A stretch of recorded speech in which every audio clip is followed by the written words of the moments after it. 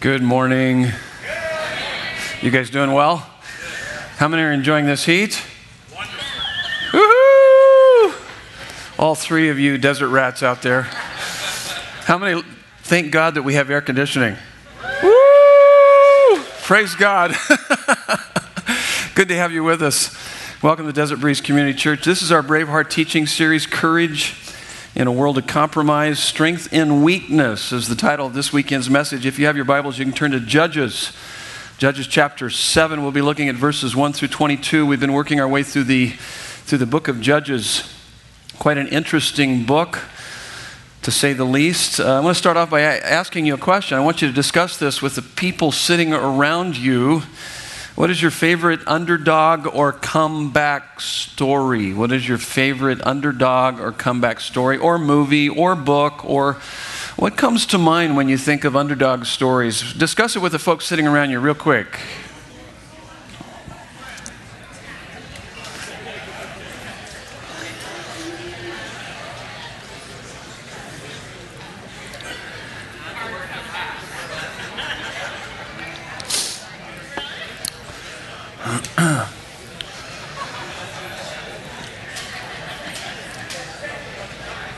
Okay, what comes to mind? Any movies come to mind? You want to yell them out to me? Cinderella. Hey, don't laugh. That's a pretty good comeback story, isn't it? Okay, you were agreeing with her, weren't you? What is it? Resurrection. Can't beat that one. That's a good comeback story, no doubt. The best of all. Anything come to mind? What else comes to mind? Rocky. Rudy. How many were thinking Rudy? Yeah, that's a good one. Joseph. Yeah, that's a good one in the book of Genesis. Unless you're thinking of some other Joseph, I don't know. But I've got my list here. I got Rocky, Karate Kid, Seabiscuit. I had someone told me that. How about the Diamondbacks 2001 World Series win against the New York Yankees? Wasn't that good? That was a good one, no doubt. Braveheart, of course. How about this one? The Miracle 1980 Olympic team, hockey team. That's a good one. Most of you over here don't even know what I'm talking about, do you? You guys are looking at me. What is he talking about? Radio. Remember the Titans? I had someone on staff say, how about Waterboy? Hey, that's a messed up movie. And then I think I heard somebody this morning say, Me Marrying Nancy. Oh, that's a major miracle comeback underdog story right there. It was more like her marrying me, huh? No, not at all. Hey, so the story of Gideon, we kicked it off last week. We're going to spend 3 weeks on Gideon. It's in the book of Judges here. The story of Gideon is much more than a great underdog or comeback story. It'd be a little bit like Pop Warner football team beating the Arizona Cardinals. Though they have had a few seasons that maybe a Pop Warner team could have come pretty close, but probably would never be able to beat them. And really the thesis statement here of what we're going to talk about, strength and weakness, is when circumstances look the bleakest and our strength is the weakest, is when God's presence, power, and peace are the greatest. There is no doubt about that.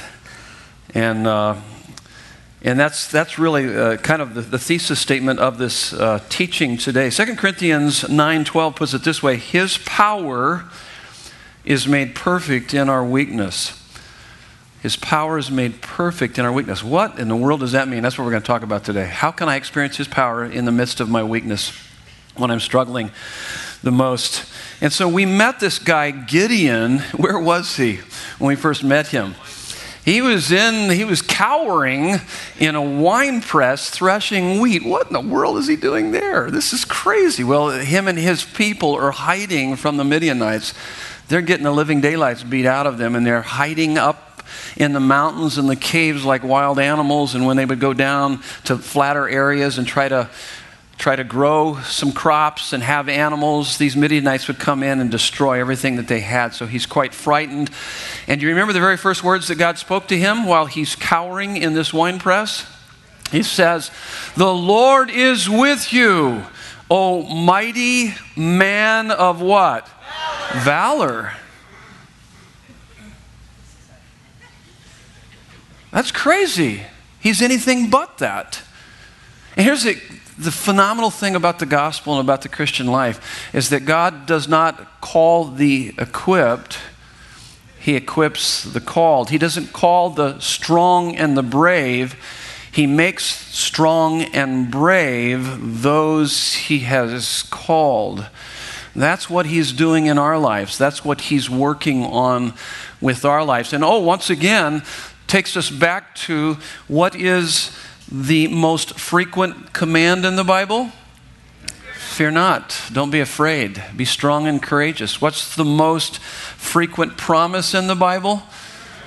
I will be with you. So check this out. So to the degree that you understand that the Lord is with you, the Lord is with you, the Lord is with you, is to the degree that you will be able to take on this identity that says, I am God's, person of mighty valor. And I think that's important for us to see. That's where we're headed with our study this morning. So let's pray. We're going to do a little bit different this morning. We're going to actually work through the text completely, and then we'll come back to the notes, okay? So that's where we're headed. Let's pray, and then we certainly need help to understand this and apply it to our lives. And then we'll read our text and unpack our notes. God, we are delighted to be here today. We love you. Father God, we thank you for our dads, our fathers, but most of all, we thank you that there has never been an earthly father who wants to answer his children's request and give them joy as much as you, our Heavenly Father, wants to answer our request and give us joy. We thank you for that. In your perfect love, you want what is best for us. And in your infinite wisdom, you know what is best for us. And in your unlimited power, you will do what is best for us. We pray through the study of your word, the work of your Holy Spirit, that the truth that you are for us and not against us would be more than just clear to our minds, but real to our hearts, strengthening us in weaknesses, insults, hardships, persecutions, and calamities, so that you would be most glorified in us because we are most satisfied in you. We pray these things in Jesus' name. And everyone said, Amen. Take a look at this text. Judges chapter 7, starting at verse 1. Then Zerubbabel, that is Gideon, and all the people who were with him rose early and encamped beside the spring of Harod. And the camp of Midian was north of them by the hill of Morah in the valley. Now keep in mind, so he calls Gideon to raise up a group of warriors to fight against the Midianites. And he would, very unlikely candidate, but God is kind of building courage into him and trying to get him to go with his plan. And so that's exactly what he's doing. And you're going to find this really peculiar what God is going to do here as he's gathering the troops. He's got all these troops together, and they're getting ready to take on the Midianites. I wonder how many more times I'm going to do that this morning. Midian. The Midianites, Gideon, with all of his gang, are going to take on the Midianites. And then in verse 2, the Lord said to Gideon, the people with you are too many for me to give the Midianites into their hand, lest Israel boast over me, saying, my own hand has saved me. Stop there just for a minute. Here's the problem with success, is that it tends to go to our what? Our head. Success tends to go to our head, and failure tends to go to our heart. Why is that?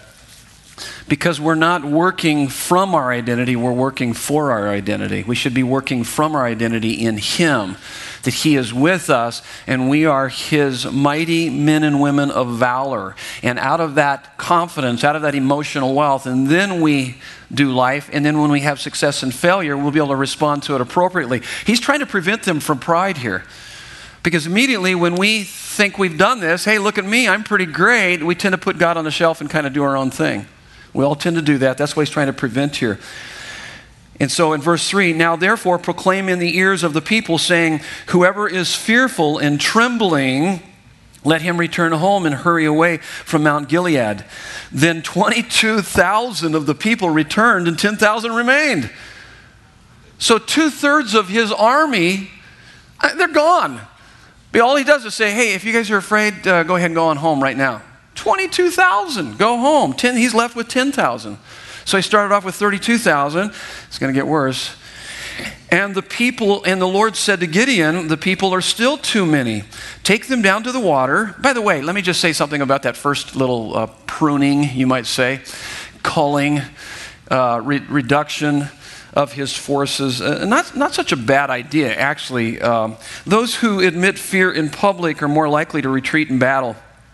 Fear is very contagious. Last thing you want to do is be shoulder to shoulder with someone who's frightful in battle. And so that's probably really a positive thing. Their army is going to be much stronger because of that. But he's going to do something here that's going to seem real peculiar. And there's no really rhyme or reason other than the fact that he's just trying to reduce the ranks. God is. And the Lord said to Gideon, the people are still too many. Take them down to the water, and I will test them for you there. And any one of whom I say to you, this one shall go with you, and anyone whom I say to you, this one shall not go with you, shall not go with you. So he brought the people down to the water, and the Lord said to Gideon, everyone who laps water with his tongue as a dog laps, that's interesting, you shall set by himself. Likewise, everyone who kneels down to drink, and likewise, everyone who kneels down to drink. So here's the idea. The difference is between those that would grab water like this and lap like that, and those, I didn't probably have to do that, but I did it anyway, just so you could see. But as opposed to those that just kind of bury their head down in the water. Now, some would think that it's because those that did this are more alert than those that kind of bury their head in the water, and I don't know that it really matters here. He's just trying to thin the ranks. And the number of those who lapped, putting their hands to their mouths, was 300 men, but all the rest of the people knelt down to drink water. And the Lord said to Gideon, with the 300 men who lapped, I will save you and give the Midianites into your hand, and let all the others go, every man to his home. Now, what do you think Gideon is thinking about this time? He's like, what in the world is going on? I'm already struggling with a lack of assurance. We saw that in chapter 6. I mean, he's needing reinforcement and reassurance over and over again, keeps coming back to God. Remember the fleece, the test with the fleece? I mean, that in itself proves that he says, God, okay, if you're really with us and you want me to do this, then I'm going to put a fleece out and let there be water on the fleece and let the ground be dry. And then God does that and he says, okay, God, okay, how about tomorrow morning when I wake up, let's do just the opposite, okay? So it just shows you this guy is struggling. He's like us. We struggle with assurance. God, do you really love me? Do you really care for me? Are you really going to take care of me? Because believe me, if you knew that and had assurance of that, you could take on the world. You could face anything. So that's what that's what he was struggling with, and I'm sure you're going to see that he's struggling with that now. He's like, what, 300 guys we're supposed to take on all of these? This horde of Midianites? And actually, when you go down to verse 12, it tells you they're like locusts in abundance. The camels were without number as the sand that is on the seashore in abundance. I mean, we can't even count them. There's so many of them. And you want us to take them out with 300 of us? So the people took provisions. This is verse 8. Took provisions in their hands and their trumpets, and he sent all the rest of Israel, every man to his tent, but retained the 300 men, and the camp of Midian was below him in the valley. And then that same night the Lord said to him, arise, go down against the camp, for I have given it into your hand. I mean, that's got to be just outrageous to him. He's like, what in the world? This is beyond... Now think about this. Some of you are facing this right now. This is beyond my ability. This is beyond our ability. This doesn't make any sense. The odds are against me. I feel like the odds are against me. The odds have always been against me in life. Yeah, they probably have. This is what Gideon is experiencing. Notice what God says. I love this because over and over again, we saw it in chapter 6. We're going to see it right here. God is sympathetic with our questions, doubts, and fears. God, are you really with me? Are you really with me? But if you are afraid to go down, go down to the camp with Purah, your servant. What? What are you saying? Go down behind enemy lines? Yeah. I want you to go down there. I want you to take a step of faith here, Gideon. And I want you to go down behind enemy lines, and you shall hear what they say, and afterward your hands shall be strengthened to go down against the camp. And then when he went down with Purah, his servant, to the outpost of the armed men who were in the camp, so he's behind enemy lines, he's kind of listening in, he's up close and personal to the enemy's tent, and lo and behold, and the Midianites and the Amalekites and all the people of the east lay along the valley like locusts in abundance, and their camels were without number as the sand that is on the seashore in abundance. And when Gideon came, behold, a man was telling a dream to his comrade, and he said, behold, I dreamed a dream, and behold, a cake of barley bread tumbled into the camp of Midian and came to the tent and struck it so that it fell and turned it upside down so that the tent lay flat. And his comrade answered, this is no other than the sword of Gideon, the son of Joash, a man of Israel. God has given into his hand Midian and all the camp. Now, there's a little bit of Hebrew humor here. A barley bread tumbled into a tent and flattened it? I mean, if I'm looking for a mascot, I mean, I wouldn't call my team, the barley loaves. That doesn't sound too threatening, too powerful. I'm thinking like for a mascot, if God's going to give a guy a vision, it's going to be like a rock came down and crushed all the tents, or it's going to be a tornado. Yeah. Or like a sword came down and conquered them all. But no, barley loaf? You got to be kidding me. No one would have that as a mascot. And then I did a little research, on Google research, and I found out that there is a team called the Montgomery Biscuits. It's a real team. It's a baseball team in Montgomery, Alabama. The only mascot you can eat, okay? And that's weird. But here's the point. Here's the point. I don't miss the point. In God's eyes, he's nothing more than a barley loaf. He's weak. He's wimpy. But in God's hands, oh my goodness, he can take our weakness and he can take out the enemy through our lives and in our lives. That's powerful. I mean, that's part of the picture here that he's painting. And as soon as Gideon heard the telling of the dream and its interpretation, check this out. He worshiped. He worshiped.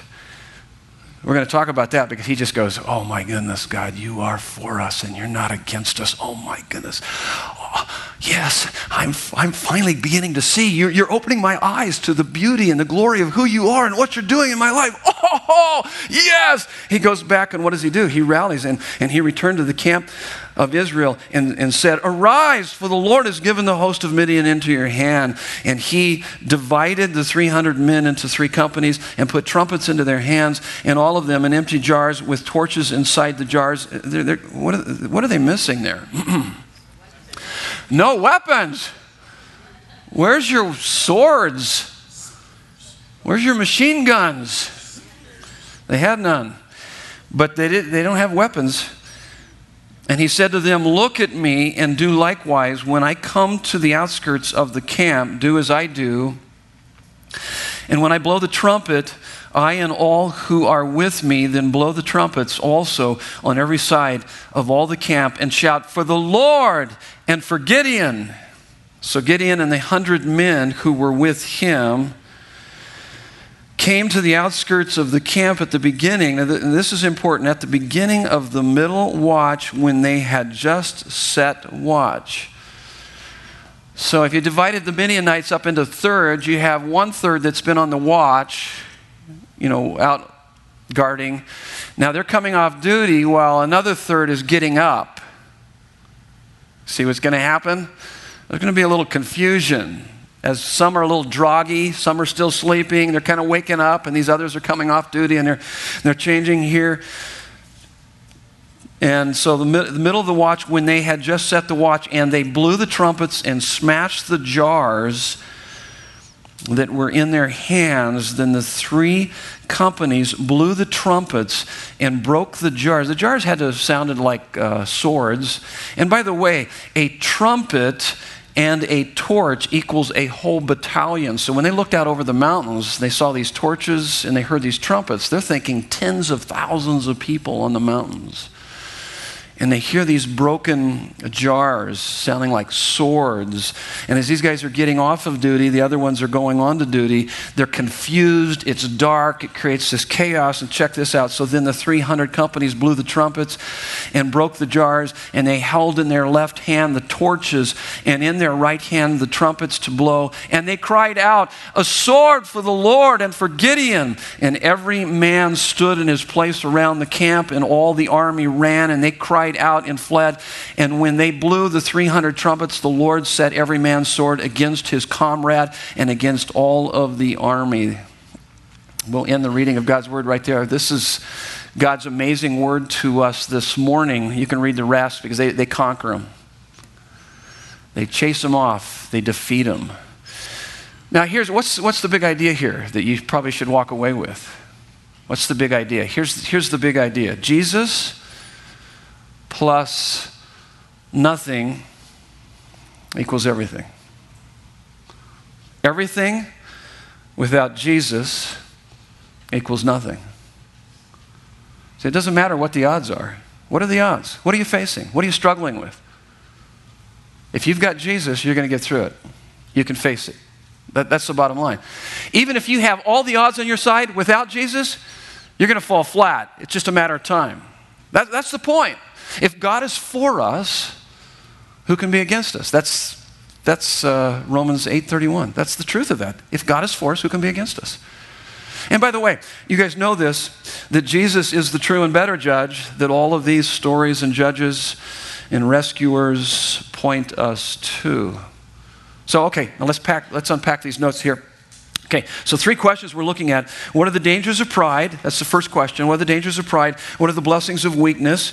Because God intentionally weakened Gideon's army. What is that about? How does that apply to our lives? And then the last big question is, how can I be strong in my weakness? That's where we're headed. So first of all, what are the dangers of pride? First of all, pride is a self-preoccupation. That's the best definition for pride. Pride is a self-preoccupation that has 2 sides. There's 2 sides to this coin called self-preoccupation. There is boasting and there's self-pity.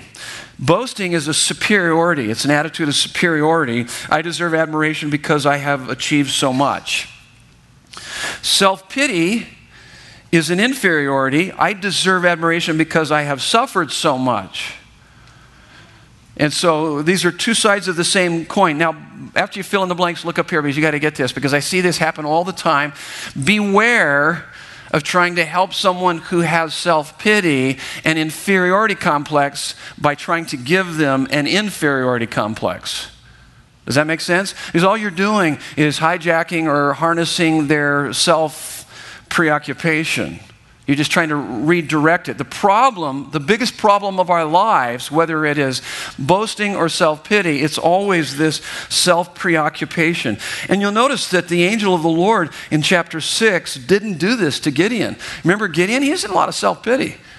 Gideon, the Lord says to him, "The Lord is with you, O mighty man of valor." And what does Gideon say? "Yeah, but if he's with us, then why are we going through all of this stuff? And I'm from the least tribe, and this is messed up, and the clan that I'm from is, Come on, dude."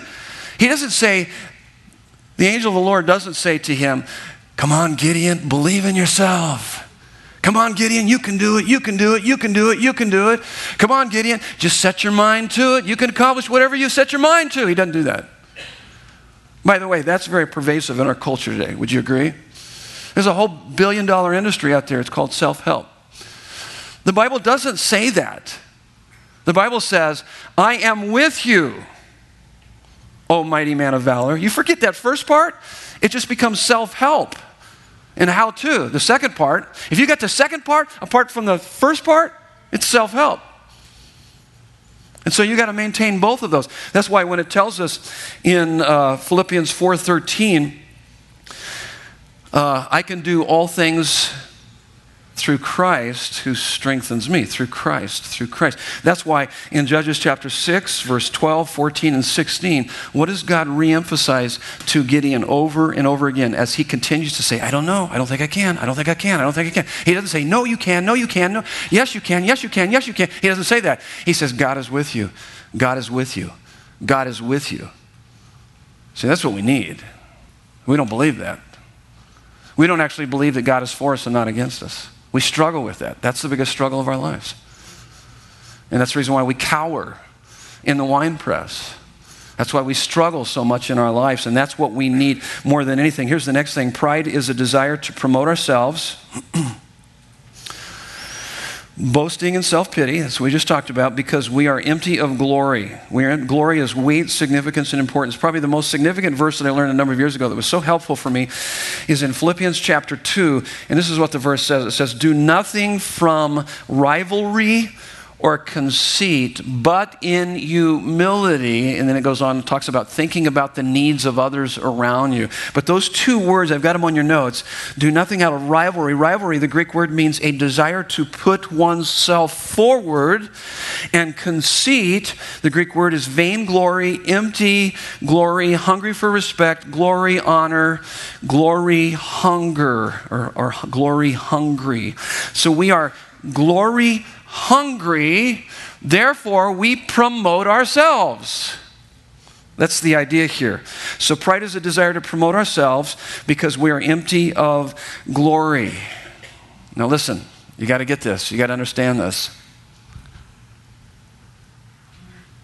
We were meant to walk in the garden in the cool of the day and to look in the face of our Creator and to receive from Him all of the acceptance, security, and significance we'll ever need for life.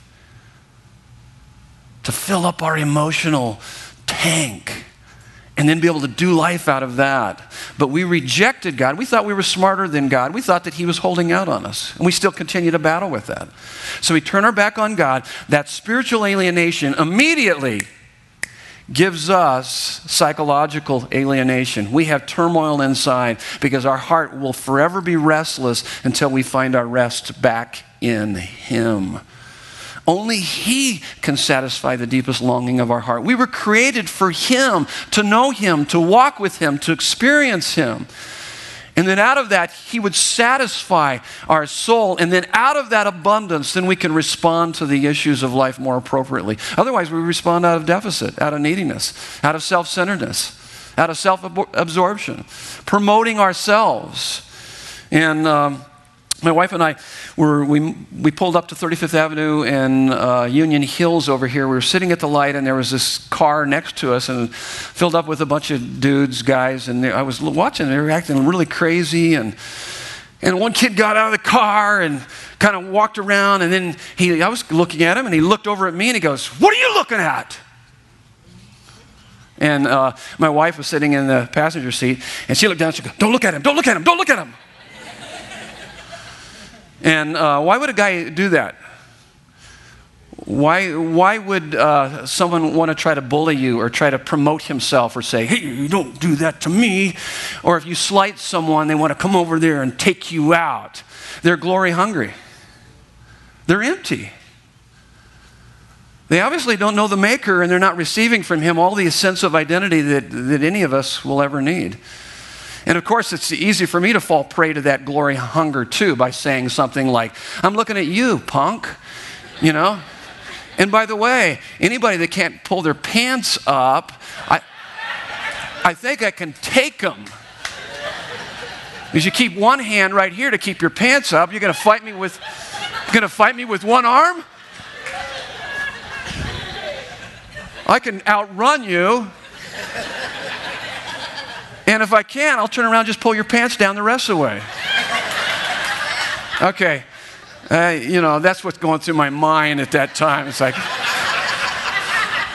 that sounds a little glory hungry, doesn't it? Yeah, so I'm needing Jesus as much as he needs Jesus. And so I got to remind myself of that because I want to take the little thug out. Somebody tells me not to look at him. It's like, I'll run you off the road, dude. You know, that's what I'm thinking. My wife's going, don't look at him, don't look at him. Well, I'm not going to do that, okay? But there's appropriate ways to respond. And so, I mean, why do these young guys and gals join ISIS? They're glory hungry. They're glory hungry. I heard an interview with LeBron James before they got their tails beat by Golden State Warriors. And this is what he said. He said, I am the best basketball player in the world. By the way, if you're the best, you don't need to tell people. And the only reason why you're saying that is because you're feeling really, really insecure. I'm thinking, he is the best. Don't need to tell me, dude. You're trying to convince yourself, aren't you? See, and that's that glory hunger. Glory hungry. We try to promote ourselves. And by the way, I just read this, and you can do more study on this on your own. But if you take a lot of selfies, do a Google search on that, selfies connected with narcissism. So I went back and counted all my selfies. I don't take that many selfies. I have my wife take pictures of me. And so if you take a lot of selfies, it's tied to narcissism, psychopathy, lack of empathy for others, and self-objectification. And it reveals your insecurity and deep need for relational intimacy. Read some of the articles that are out there on Google. It actually, there's a number of articles out there that talk about, they're saying, hey, that's the times that we live in. You can do a Google search on that. So, okay, so that's pride. Let's go to the next point as it relates to pride. So preoccupation, glory, hunger. Pride is characterized. So here's some characteristics of pride. It is characterized by independence. So it's this independent attitude towards God. I don't need God. I don't need other people. And so independent people don't read their Bible, pray, or connect with other Christians. That's part of that. Perfectionism. I'm a perfectionist. Any perfectionists in the house? Show of hands. Okay. Welcome. I lead the pack. And it's part of this self-preoccupation, glory, hunger. Perfectionism is a perpetual dissatisfaction. No matter what you do, you're never satisfied. Then there's fault-finding, critical of others. There's a harsh spirit, condemning, commanding, condescending. Pretense, can't share false feelings and failures with others. Easily offended, this is thin-skinned, not teachable, you're defensive. Attitude of entitlement, God and the world owes me. This is really a preoccupation with your rights versus your responsibilities. Hunger for attention, so that's the boasting and self-pity. Neglectful of others, so you're thick-skinned, insensitive to the feelings and needs of others. And I didn't put this on there, but this kind of wraps them all up. It's really known as the secret enemy. In other words, as I went through this list and you couldn't identify anything on this list, that just means that you have a whole lot of pride, okay? Because this secret enemy, the more you have, the less you can see. The more pride you have, the less you can see. So if any of these didn't ring a bell, wake up, because we all have pride. We all struggle with it. It's an issue that we all struggle with.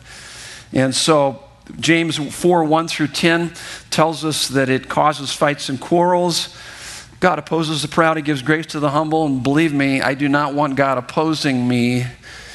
I want His help in every aspect of my life. Proverbs 16:18, it says that it's destructive. So, okay, so what are the blessings of weakness? Because in verses 3-8, we see God intentionally weakening Gideon's army. Here's the first thing. If the goal is dependence on God, then weakness is an advantage.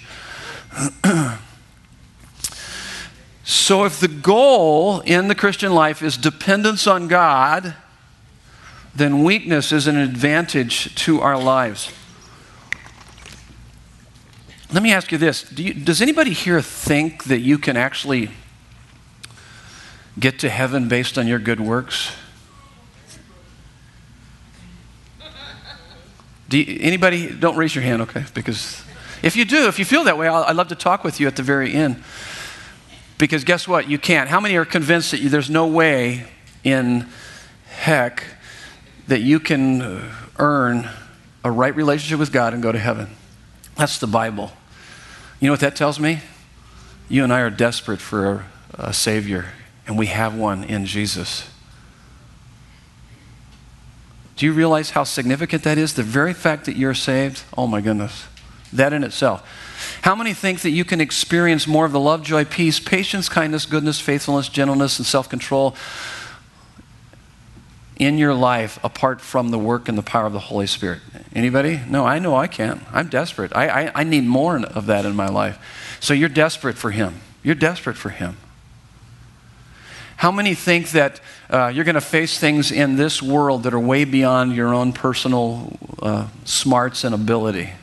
Yeah, all of us. Every one of us. It's just a matter of time. You're desperate for God.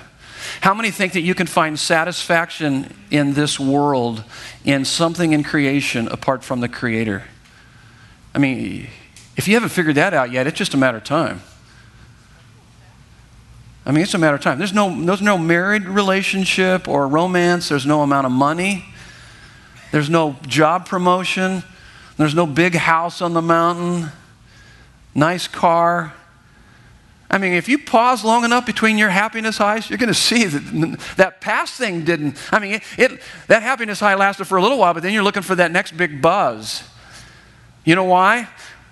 Because everything in creation is one big finger pointing towards the Creator to show us we are desperate for Him. Only He can satisfy the deepest longing in our heart. And so if the goal is dependence on God, then weakness is an advantage. And boy, we have the advantage because we have a Savior. And the cross eliminates both superiority and inferiority. How's that? It eliminates superiority by telling us that you and I are more sinful than we ever dared to think. We were so sinful, Jesus had to die for me. How could I ever feel that I'm better than you? Because somehow God has accepted me because I'm better than you. None of us can say that. None of us have a higher ground on the other. We were so sinful, Jesus had to die. That levels out the superiority attitude, but it doesn't make us inferior because He loved us so much, He wanted to die for us. That eliminates inferiority. How could I ever feel low and less than anybody? So it creates this humble confidence. Next thing on your notes, weakness is a desperate need for God that is always true, but not always felt because of pride. Because of pride. And so Acts 17:28 just makes it very clear that in Him we live, we move, we have our being. Your very breath, your heartbeat is dependent upon Him, whether you realize it or not. We take that for granted all the time. And then 1 Corinthians 4:7, it says, "For who sees anything different in you?" LeBron James. Who sees anything different in you? What do you have that you did not receive? And if you received it, why do you boast as if you didn't? Yeah, but I worked hard. Well, you worked hard because God gave you the opportunity to work hard. He gave you the ability to work hard. Everything that we have comes from Him. 2 Corinthians 10:12, it says, when we measure or compare ourselves with one another, we are without understanding. We are not in touch with reality. Because we kind of feel better about ourselves sometimes when we compare ourselves with others. He says, you're not in touch with reality. And then one of the most convicting verses is Psalm 36:2. For me it says, there is no fear of God before their eyes, for he, the wicked, flatters himself in his own eyes. So he flatters himself in his own eyes that this iniquity cannot be found out or hated. I cannot detect my own iniquity or hate my own iniquity because I'm a pretty good guy. Look at me. I'm really wonderful. I'm great. Tell me that I'm wonderful, please. I'm going to just gather around me people to tell me how wonderful I am. And I'm going to stay away from all those negative people. I don't want to live around negative people.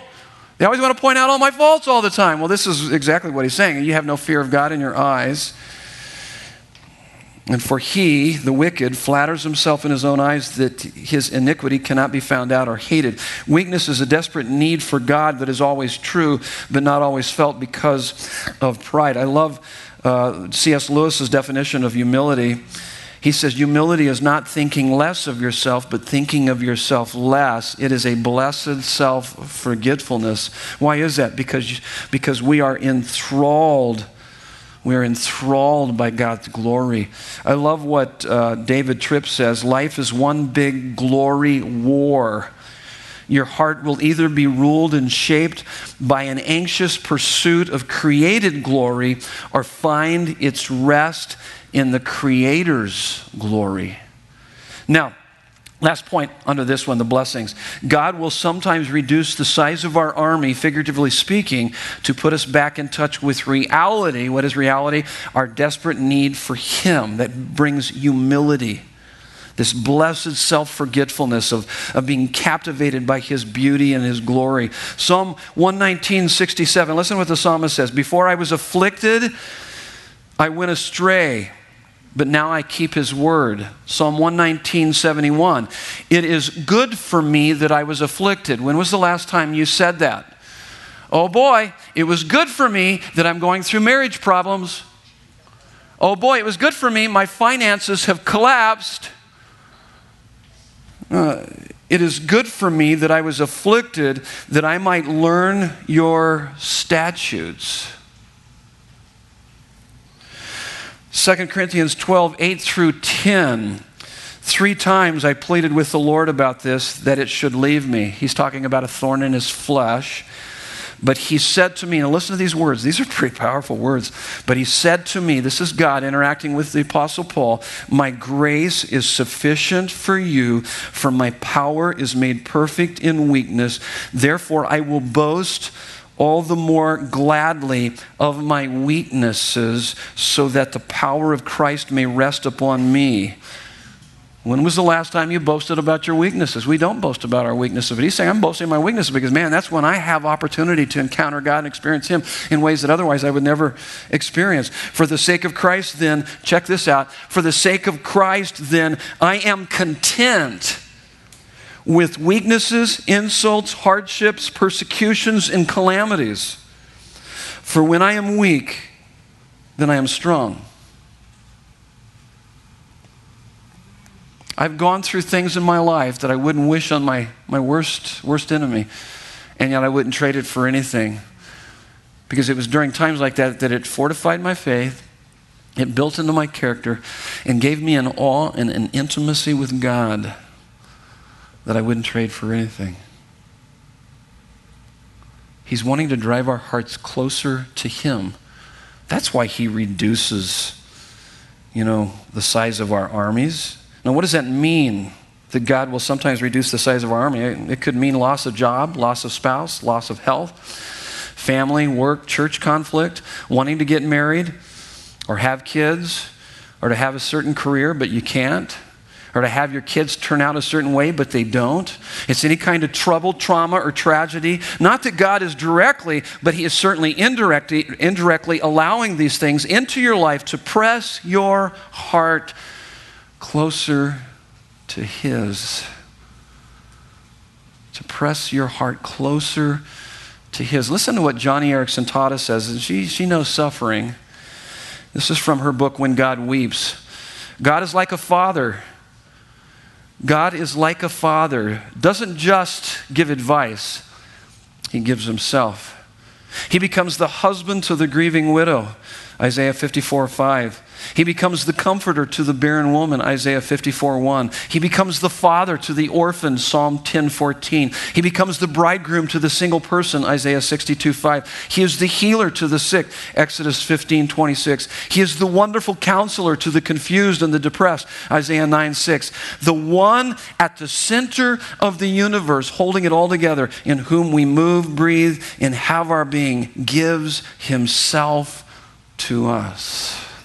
He gives Himself to us. Remember, I am with you, O mighty man of valor. I am with you. See, that's got to be more than just a concept. It's got to be a reality deep within our heart.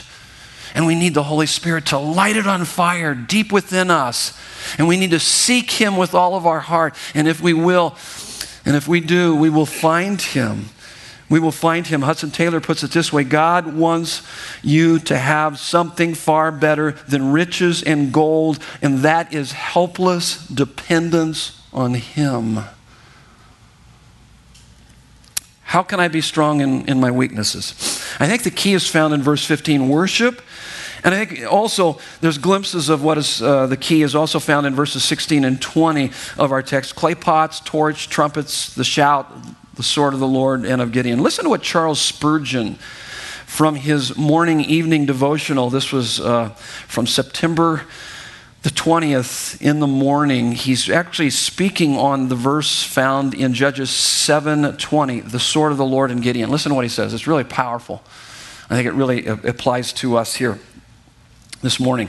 Gideon ordered his men to do two things: covering up a torch in an earthen jar. He commanded them, at an appointed signal, break the jar and let the light shine, and then sound with the trumpet, crying, "The sword of the Lord and of Gideon, the sword of the Lord and of Gideon." This is precisely what all Christians must do. First, you must shine. Break the jar which conceals your light. Throw aside the bushel which has been hiding your candle, and shine. Let your light shine before men. Let your good works be such that when men look upon you, they shall know that you have been with Jesus. Then there must be the sound, the blowing of the trumpet. There must be active exertions for the ingathering of sinners by proclaiming Christ crucified. Take the gospel to them. Carry it to their door. Put it in their way. Do not suffer them to escape it. Blow the trumpet right against their ears. Remember that the true war cry of the church is Gideon's watchword, the sword of the Lord and of Gideon. God must do it. It is his own work, but we are not to be idle. Instrumentality is to be used, the sword of the Lord and of Gideon. If we only cry, the sword of the Lord, we shall be guilty of an idle presumption. And if we shout, the sword of Gideon alone, we shall manifest idolatrous reliance on an arm of flesh. We must blend the two in practical harmony. What is he talking about there? He's talking about the responsibility of man, sovereignty of God. They combine together wonderfully. The sword of the Lord and of Gideon. We can do nothing of ourselves, but we can do everything by the help of our God. And that's the key of this whole text. Strength and weakness. Let us therefore, in his name, determine to go out personally and serve with the flaming torch of holy example and with our trumpet tones of earnest declaration and testimony. And God shall be with us, and Midian shall be put to confusion, and the Lord of hosts shall reign forever and ever. That's a great devotional. It's a great way to start the morning off.